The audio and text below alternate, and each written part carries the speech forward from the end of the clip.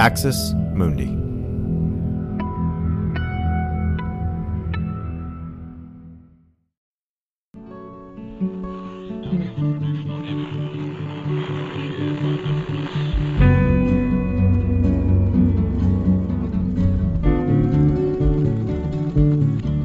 Hello, welcome to Straight White American Jesus, hosted in partnership with the CAP Center at the University of California, Santa Barbara. My name is Brad Onishi, Associate Professor, Religious Studies, Skidmore College, and I'm here today with my co-host.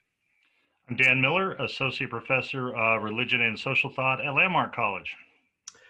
So it's been a week, Dan. We both have had some stuff this week, and we won't get into it. But I think, like everybody, we're just feeling tired and frustrated and etc. I'll just leave it there. We've had some technical issues today. Anyway, it's been a morning, but we're gonna push through all that, and we're gonna talk about I think what are a lot of important things. So I've divided our show here into three sections. One is a divided nation. Two is religious freedom. Three is COVID, and then we have a bonus section, and it's going to be called "He's No James Madison," and I'm going to just wait to surprise you with what that is, Dan. So I think everybody's on the edge of their seats now that they heard that. They're like, "Oh wait, jump to the third one." Let's start with this. Let's start with a divided nation. I don't think we're going to spend today just going into all the details of how Trump is trying to sway votes, influence electors, that kind of stuff. I think we've all seen that on the news. We're all following it.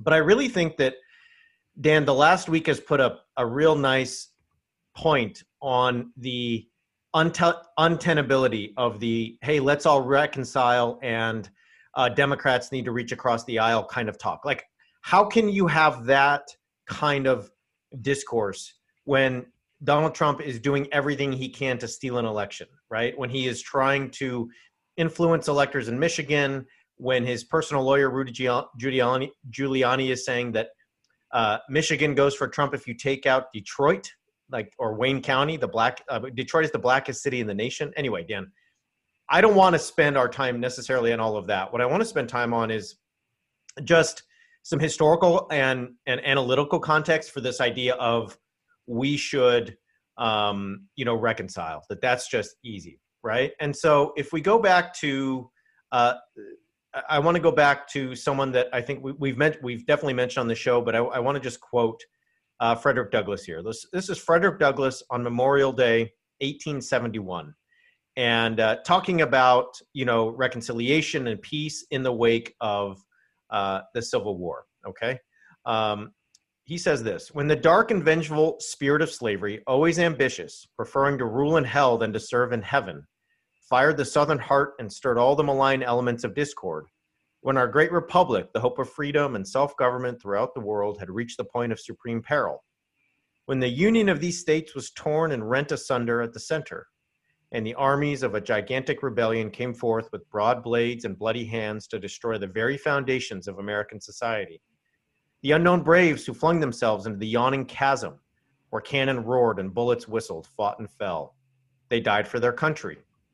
We are sometimes asked, in the name of patriotism, to forget the merits of this fearful struggle and to remember with equal admiration those who struck at the nation's life and those who struck to save it, those who fought for slavery and those who fought for liberty and justice.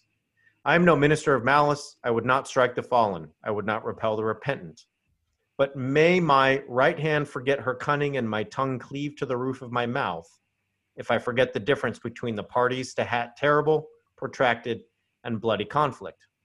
If we ought to forget a war which has filled our land with widows and orphans, which has made stumps of men of the very flower of our youth, which has sent them on the journey of life, armless, legless, maimed, and mutilated, which has piled up a debt heavier than a mountain of gold, swept uncounted thousands of men into bloody graves, and planted agony to million hearthstones, I say, if this war is to be forgotten, I ask in the name of all things sacred, what shall men remember?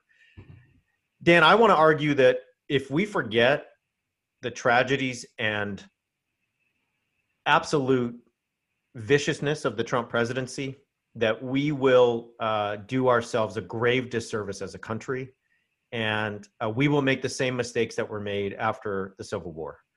To simply forgive and forget here is, in my view, not an option.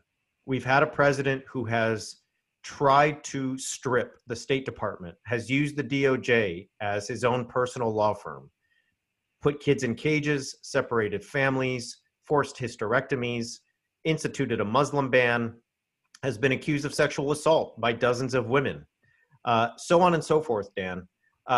He has ruined our relationships with allies. He has courted the favor of authoritarians. He has done nothing in the face of Putin's putting bounties on the heads of our soldiers. He's called our soldiers losers.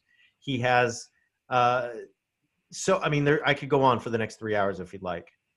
I think that the last week of what Trump has done should just be a clear and vivid reminder that forgiving and forgetting is not the way forward. What do you think? Thanks for listening to this free preview of our Swag episode. In order to get access to the full episode and so much more, become a Straight White American Jesus premium subscriber by clicking the link in the show notes. It'll take you like 2 clicks, I promise. In addition to getting access to this episode, you'll have access to the entire Swag archive, over 550 episodes. You'll also get an extra episode every month, ad-free listening, Discord access, and so much more.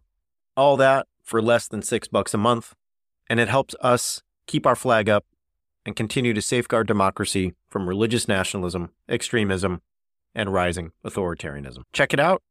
It's not hard, I promise.